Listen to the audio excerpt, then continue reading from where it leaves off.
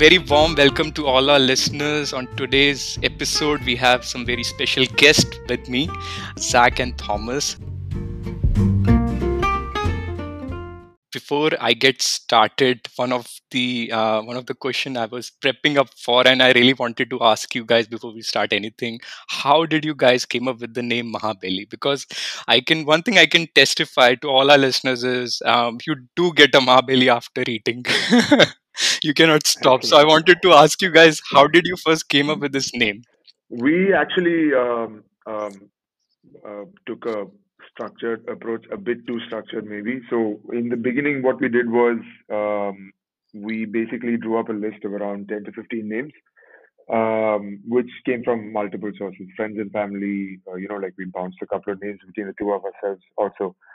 And then we did a survey, which again we sent out to our family and friends and polled it. And then out of nowhere, one of our friends who interestingly works, I mean, no wonder that he works in advertising, based out of Bombay. His name is John, Yuvan John. He just called and he said, "What about Mahabali?" Oh, And so at the moment, like we were also like really caught up with just starting the restaurant. So like when he just said it out loud, I was like, "What's the big deal in that?" Because so for context, Mahabali is also the mythical king who is known to be the best ruler of Kerala. oh. So it's a very strong link from a Malayali standpoint. So I'm hearing that, right? Like, I'm saying, well, that's I mean that's plain Jane. He said no, it's spelled as Mahabelly. I said, oh.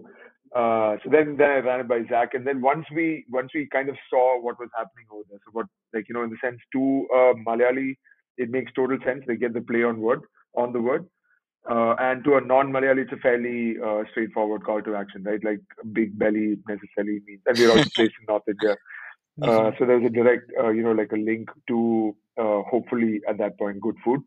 So once this came in, we didn't even poll it. Like, like Zach and I just, like, we heard it, we figured this is it. Like, we don't even need to kind of take a second opinion or a third opinion in this case.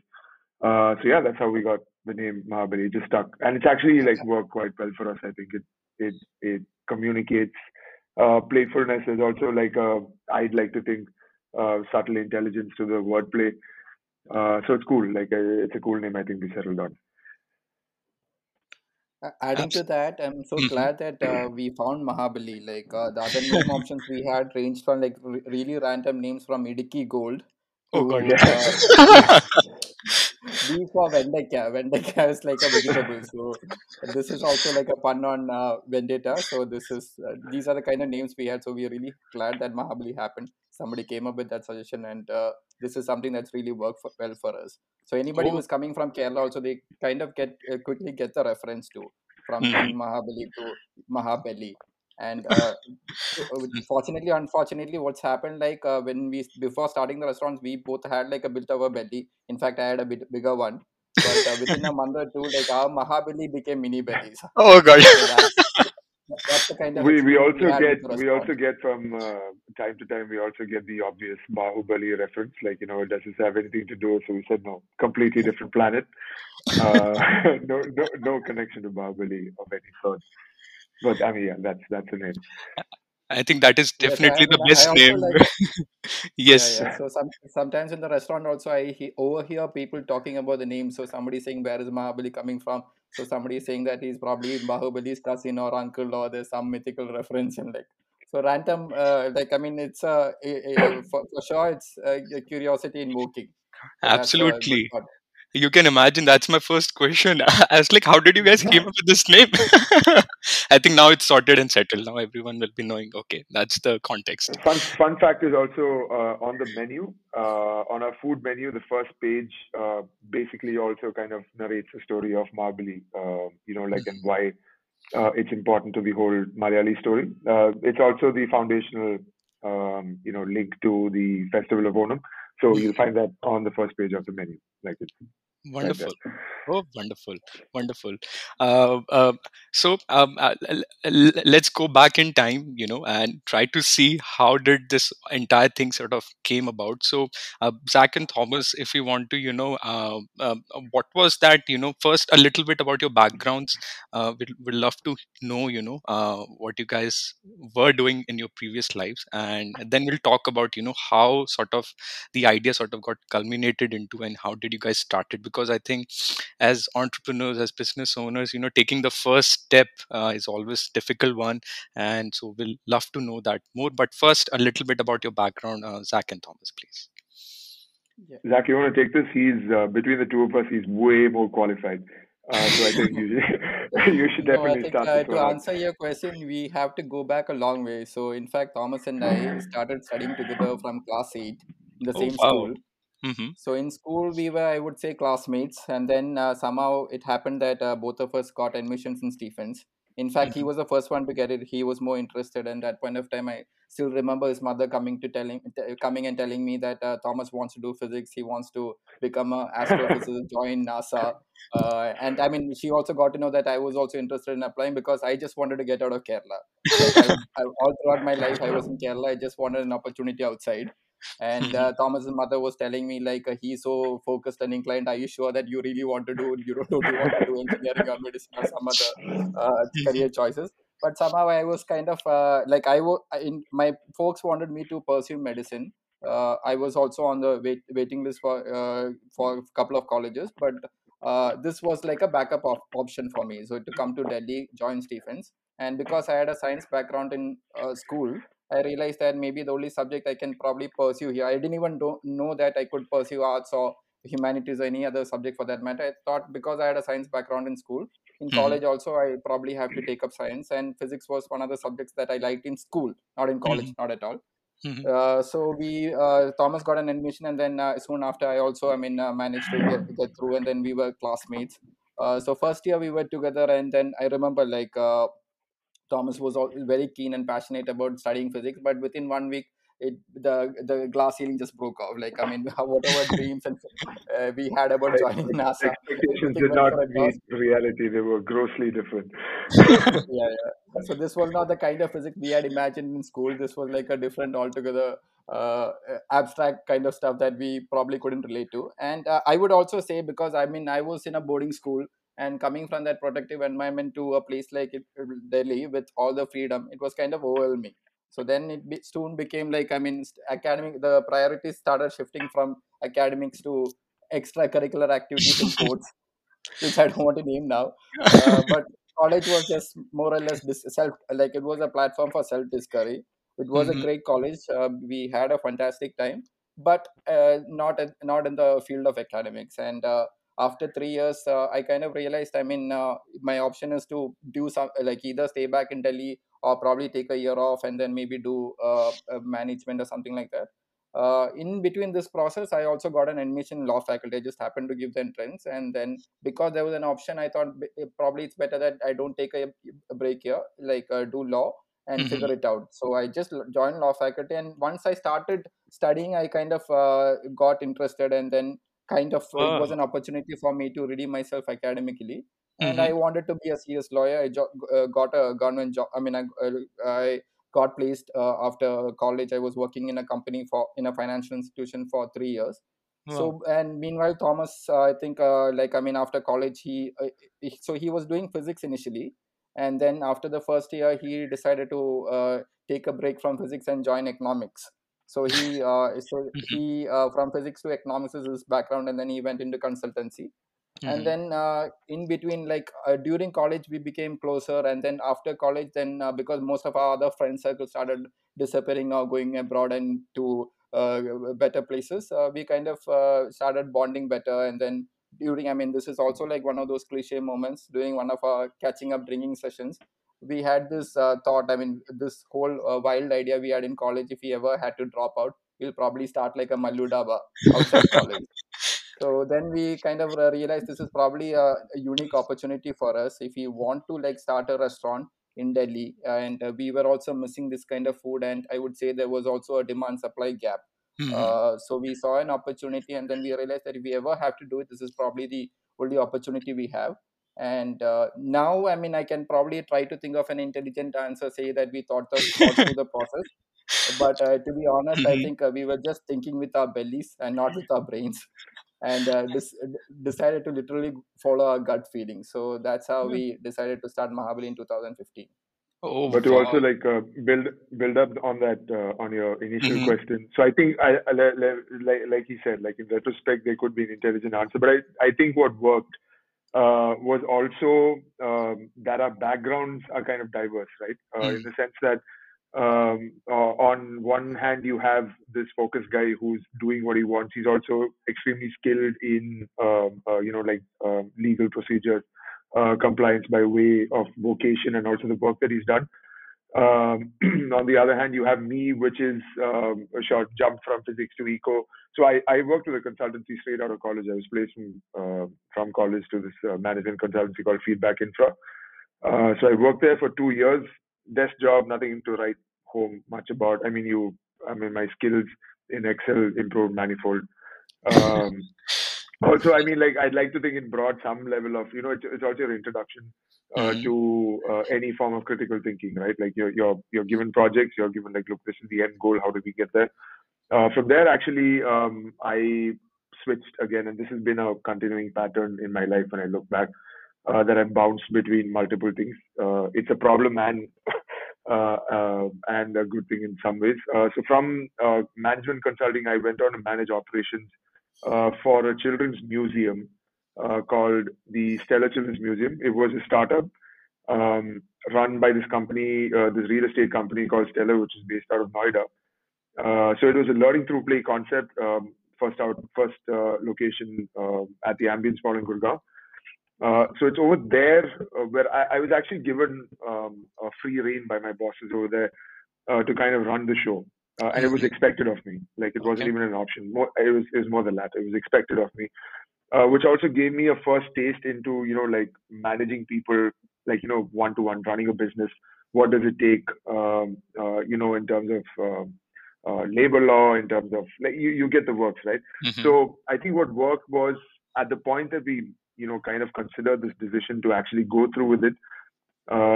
Two things had happened. One, we were at this place where we were looking to do something that was not what we were doing at that point in time. Like, I was looking to leave or do something else or move on from the museum. He was also, looking to maybe study further, do a master's. Even I was considering a master's at that point. So we're at this pivotal place where we're both looking out. And by then, we'd also kind of clocked some hours, which brought a fair bit of diversity, I think, and allowed us to kind of approach this problem fairly uniquely. Mhm. And that's how we do it now also. So Zach handles a lot of the compliance. Right, in India, like running a business is, I mean, it sounds fairly straightforward, which it's not. But there's a lot of things you need to stay on top of. I would say, if I to, and I don't mean this, in a cliche sense, but I think in the restaurant business, ironically, getting the food right is probably the easiest out of the Oh. whole thing. Okay. Oh.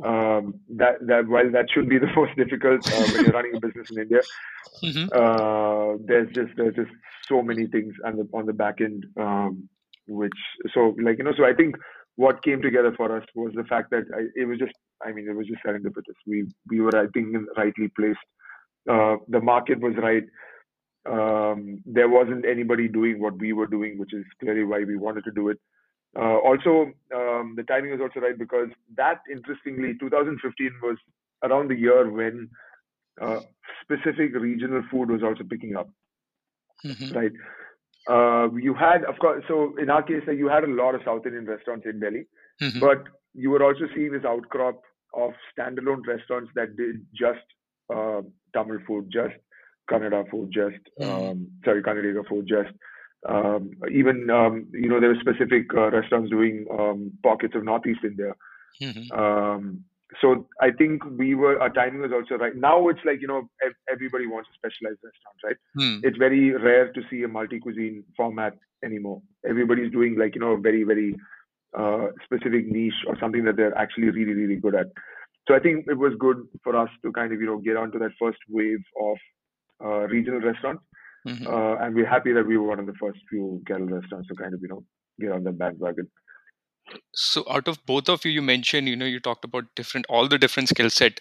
Out of both of you, who manage the, who is good in kitchen, whose recipes? Neither of us, neither, Neither. neither of us actually. Okay. Neither of us. We don't cook. We criticize, both of us. So, Uh, so how did you go about from setting up? These are the dishes. These are the items you will be selling. What was your thought process like? How do you go about setting up menu and everything? Yeah, uh, Ashish, so yeah, go ahead. you would Go ahead. go ahead, go ahead. No, so I let Zach handle the how we found our first chef part of it, because there's also a little bit of background on that. But from a menu perspective, look, we didn't we like one of the rules of thumb that we have is we'd rather do a few things well than many things average. Hmm. So the idea was to maybe start with a very very small menu, like 20 25 items tops Hmm. altogether, like across everything. Get that right, because you also want to kind of build some sort of reputation before you do things crazy. So that starting menu was fairly straight. Like I don't think we had to kind of dig very deep.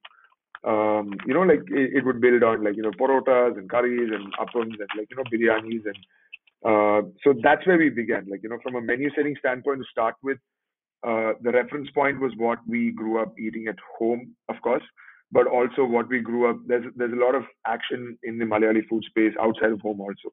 Like for example, something as fundamental to the cuisine as Malabar parota, we don't cook at home because it's just unviable. It's very labor intensive.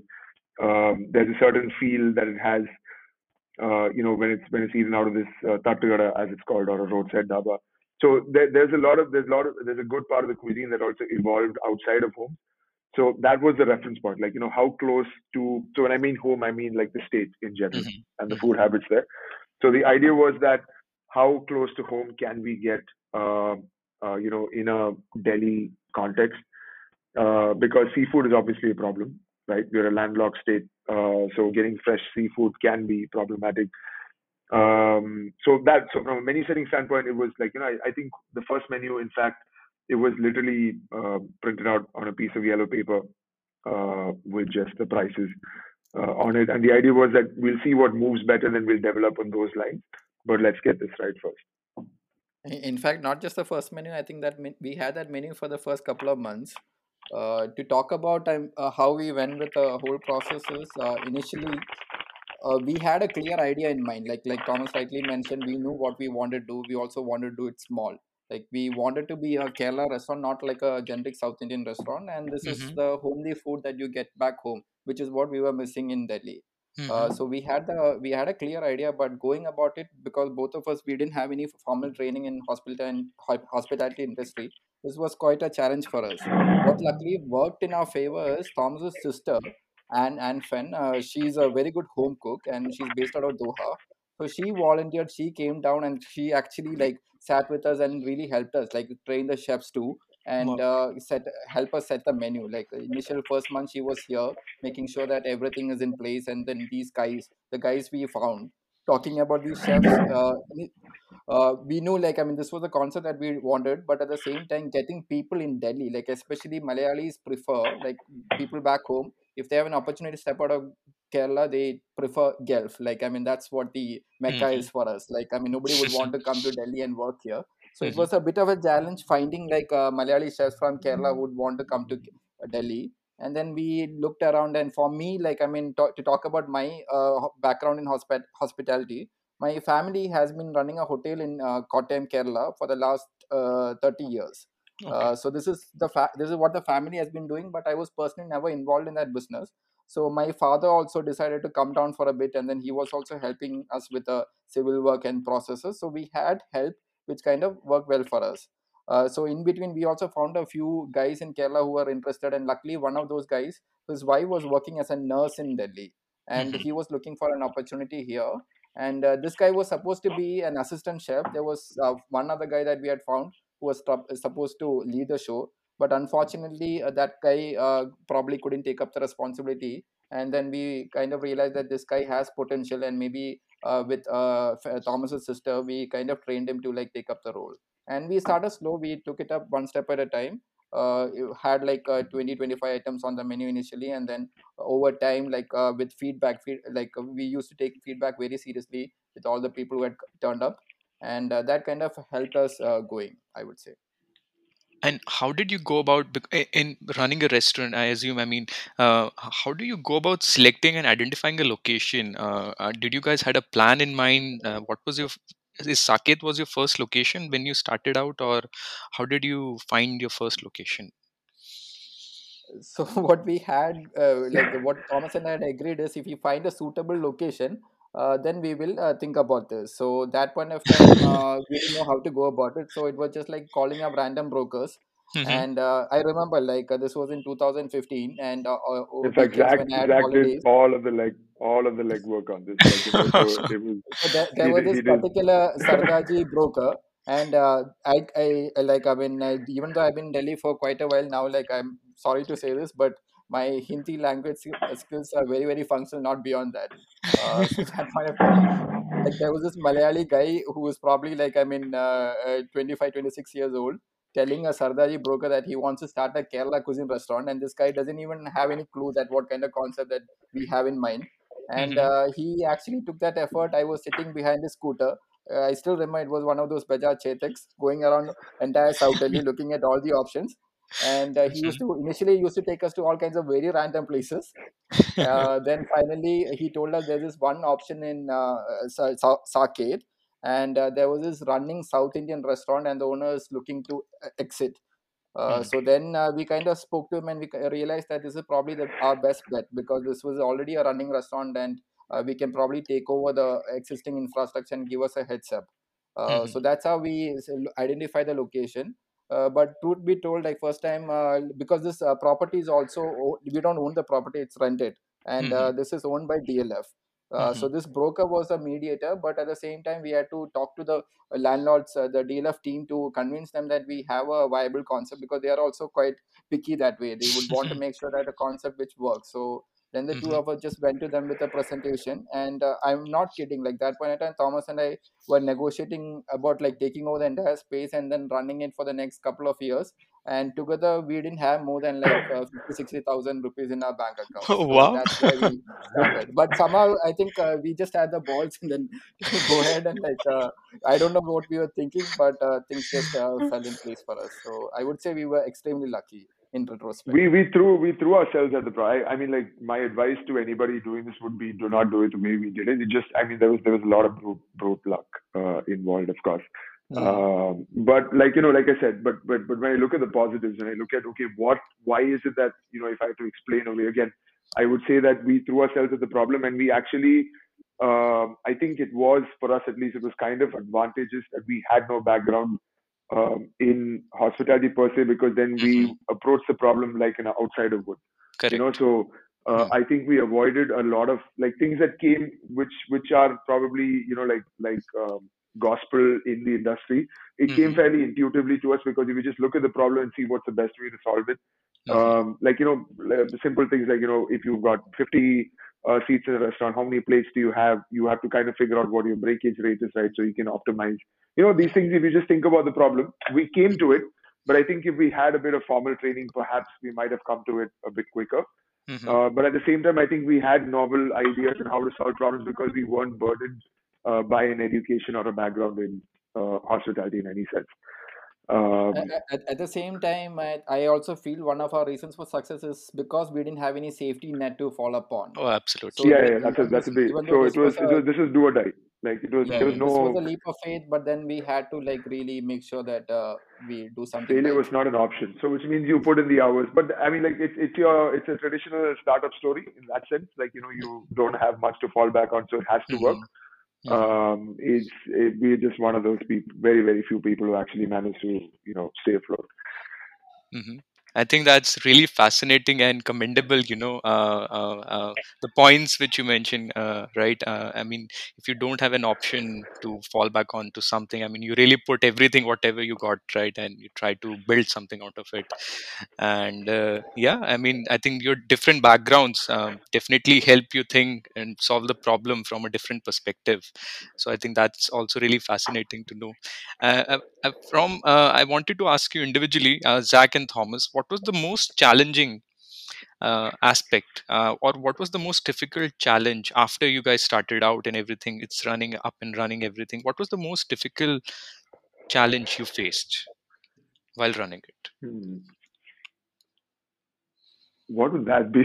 There's actually it's hard to pin one actually because all of these things have a domino effect, right? Like so, Hmm. I would think where I probably felt most out of place, at least from like a structural standpoint, is the bureaucracy involved in running a restaurant. Like as it stands, it's one of the most regulated industries in the country.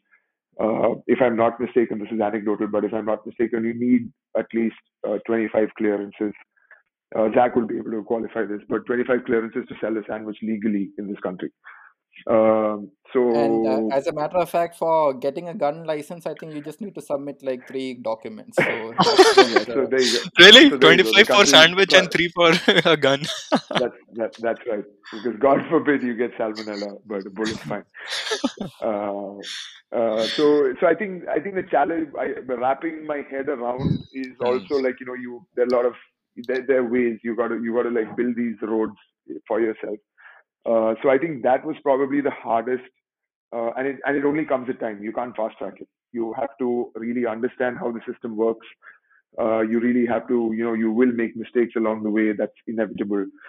So I think from a challenge perspective, perhaps because the others is you can figure it out. If you don't have enough people coming in, you market. If your food is not good enough, you put things in place to kind of make sure that QC is being taken care of. But this is something that like this whole how do you deal with the bureaucratic machine that is running a business in India was Mhm. probably the most challenging out of all of it for me at And least. and for you, Zach? I would also, yeah, I would also say, I mean, the very nature of the business, this is also a very, like, I mean, it gives you instant gratification, but at the same time, this is also a very volatile, fickle business. So, for example, to talk about statistics, 1 out of 3 restaurants close every year. Like, if 3 restaurants are opening in a year, one of them Oh, close. So that's the kind of wow. statistic, and not more than 5% of restaurants survive beyond 5 years. So these are the numbers we have. So that way, there's a lot of challenge, and I would say, like, in fact, just before the lockdown on the last year in 2020, we were supposed to celebrate our 50th anniversary. So looking back upon that time, we kind of realized, I mean, we were supposed to celebrate, and immediately there was this national lockdown declared, and there was so much of uncertainty. We had reached a point that we didn't even know we would survive, even though we were doing quite successfully before. So looking back upon, like, every year there has been some challenge or other. Like first year it was, I would say, lack of experience, learning on the job, and being struggling at the uh, deep end. So this is for us also, it was a bit of a process, because initially we also didn't know how to go about it. So we were micromanaging, trying to do everything on our own. But slowly over the years, we also started realizing that end of the day, if you want the business to you want the business to be owner agnostic. Like, you can't keep running the business, and the business can't keep depending on you. So True. uh, now Mhm. we kind of enabled that system where the second level of leadership is taking over, and we are kind of like taking a step back. So that's probably the only way you can grow a business. This is something that it took us probably a couple of years to realize, and so it's probably in the last 2 years that we're trying to implement the system to make things more automated. Mhm. This is one, and I would say over the years, there were a lot of external factors which kind of really made the business quite tepid. Like, I would say, starting from year one, the lack of experience. Year two, there was demonetization that happened. Third year, like Thomas said, I mean, with all the compliances, the GST was introduced. There was like a huge shift in the kind of reporting and data collection that you need to be, and the returns that have to be managed. the fourth year there was a lack of uncertainty with our mall. Like DLF was also going through a renovation, and we didn't know where we will be. So every year there's been something, but fortunately, unfortunately, I would say like what I have personally realized is what doesn't kill you makes you stronger. So Mhm. this has been our learning, and that's what is keeping us going. Looking at all these different stats you also mentioned and the challenges, so what has been your strategy now, looking forward, to grow the business, or to expand? What are your thoughts and what are your plans? Do you plan to open up, are you looking to open up more restaurants, or what's your thought process on that? So interestingly, so just before the lockdown, so I'm saying around January 2020, we this is a conversation we had between the two of us. Where do we go from here? So we had we had a cuisine. This is a personal opinion. We had a cuisine challenge in the sense that Malayali food is actually quite difficult to scale. Like in the sense that Hmm. it's a fickle cuisine. Like it has to be done a certain way. It's not like a burger or a pizza where you can just break it down into 4 or 5 steps, Hmm. standardize it along the way, and like just take it across multiple locations. So we felt that we will have to be close to the business on some level. So for example, us being in Delhi and opening up in Bombay immediately might not be the best idea, right? Because you also want to kind of be close to your to the kind of community that you're serving, because the food is also a little detailed that way. So we figured, okay, let's try to figure out NCR, like like Delhi, Gurgaon, Noida, like complete that triangle before we kind of step out. So in that vein, we actually found a location in Gurgaon. We were very close, not very close. We actually signed on taking the space over, developing it into our second outlet, into the second restaurant. And then, so we were probably supposed to take the place over for fit outs in April. March, the lockdown happened, and then the whole landscape just changed completely, right? Like suddenly, what might seem like a viable business idea did not. So we kind of took a pause.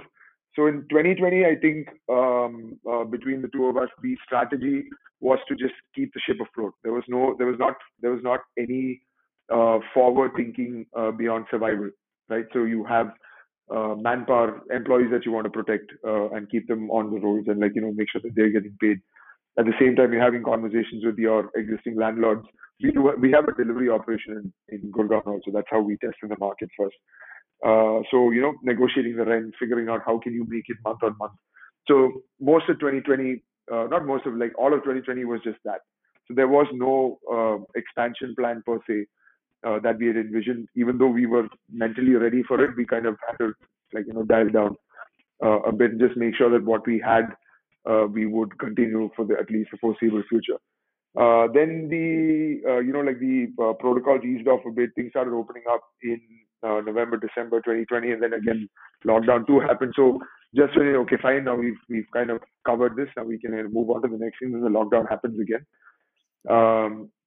So this constant how do you say, Hmm. fight or flight state of fight or flight is quite tiring.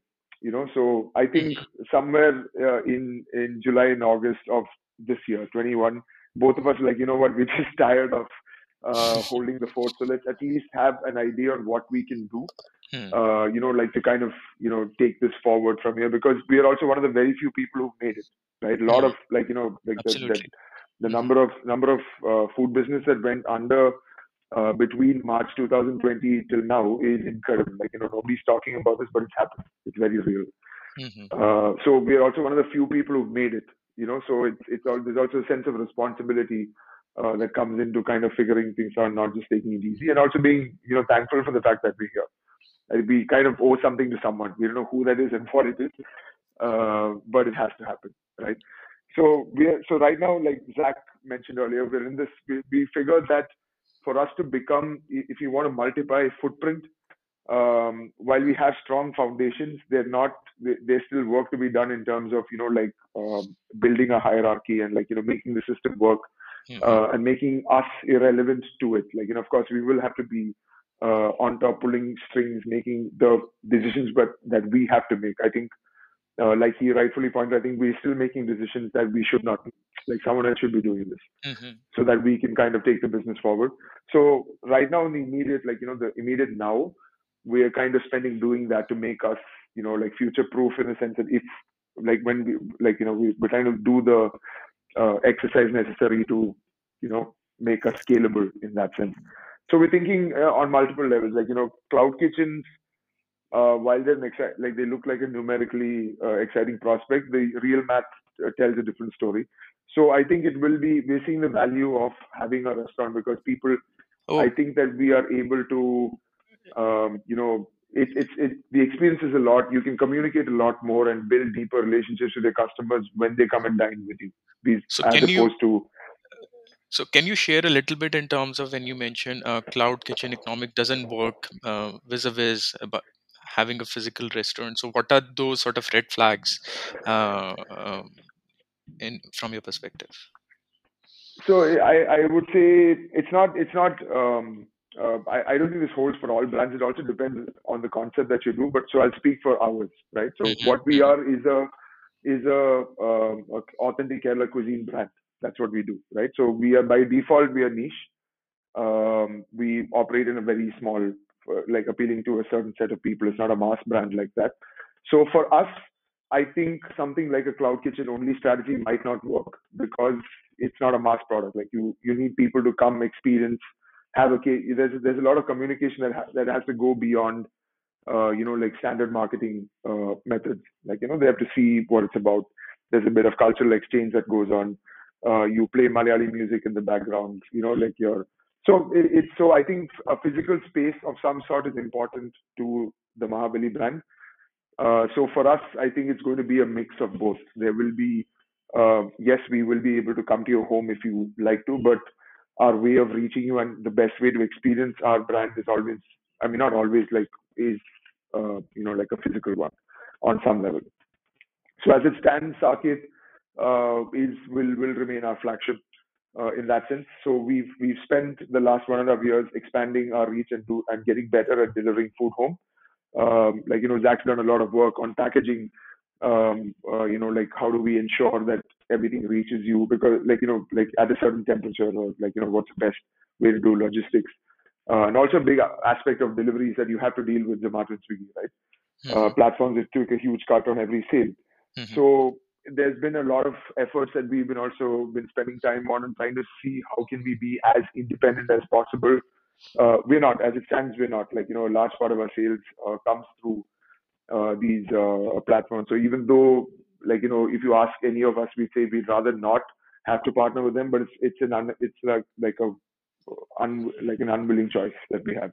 That's just the way it is right now. That most people do end up on these platforms to place these orders, so it is in your interest to be there. And So that's what we've been like spending our time on in the pandemic year, if you may. Uh, to add on to hmm. to add on to what Thomas has already stated and to give you a better perspective, we Hmm. did run the numbers. So in fact, we have a like we have a full-fledged restaurant in Saket where we have dine-in as well as delivery, and we also have a delivery kitchen in Gurgaon which we've been operating for the last 4 5 years.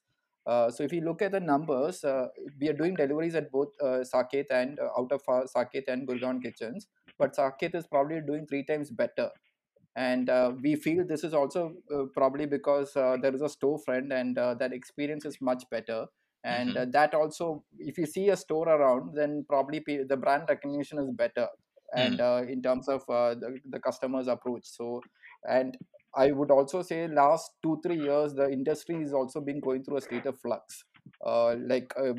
Before pandemic, I mean, I would say that 80% of the sales used to come from dining and 20% through delivery, but there's a clear pivot, like people started ordering in more, and now I would say it's 60/40. So right now I would say that we would probably wait for a bit and see what kind of trend like end of the day we are here to serve the customers, so we see what is the trend that the customers prefer and maybe work around it. So as far as I feel, like I would think Mahabali in a format which has a storefront as well as doing deliveries would probably be the ideal fit for us. Hmm.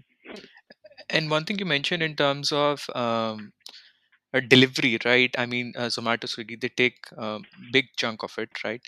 What about the other sort of alternative, running, having your own delivery or other platform like DotPay, which has come in? What's your thought on that? No, so we I, do. I We think actually Thomas should do. So answer that. even yeah. No, In so fact, as a matter of fact, Thomas is the one who launched .pay across India, so Oh, he's probably or the yeah. So he's also no, part of not NRI. launch. So I on the side I work with the association, with the National Restaurant Association of India, which is Mhm, the NRAI. mhm, So what falls on my plate is to basically address what you're asking me. That if it is a legitimate problem that restaurants are not getting a fair deal out of these third-party platforms such as Zomato and Swiggy, is there a better way to do it? Or is there like, how do we encourage good behavior from a platform perspective? So that's how DotPay came into into the fold. So our learning so far is look so like Mahabali, by the way, was delivering since 2016.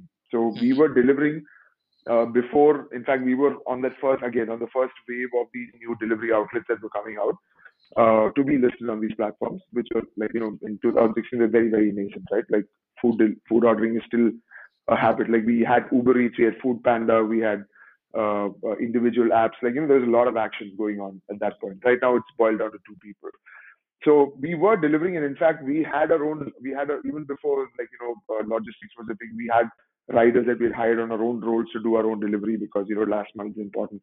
So like these fundamentals were strong even then. So to answer your question of alternative channels, the issue right now is that is not a question of what are the viable options out there. The issue at hand is more about customer behavior, right? mhm, So it doesn't matter if you have an option out there if the customer is still going to prefer going to an aggregator, right? So we have been trying to move in the direction of optimizing and ensuring best experience for a customer on our own platforms such as .pay. So it's going to take time, and also I think that strategy will also only work with a conscientious customer of some sort, right? Because if at the end of the day this customer is only looking for the cheapest price, or he doesn't really care about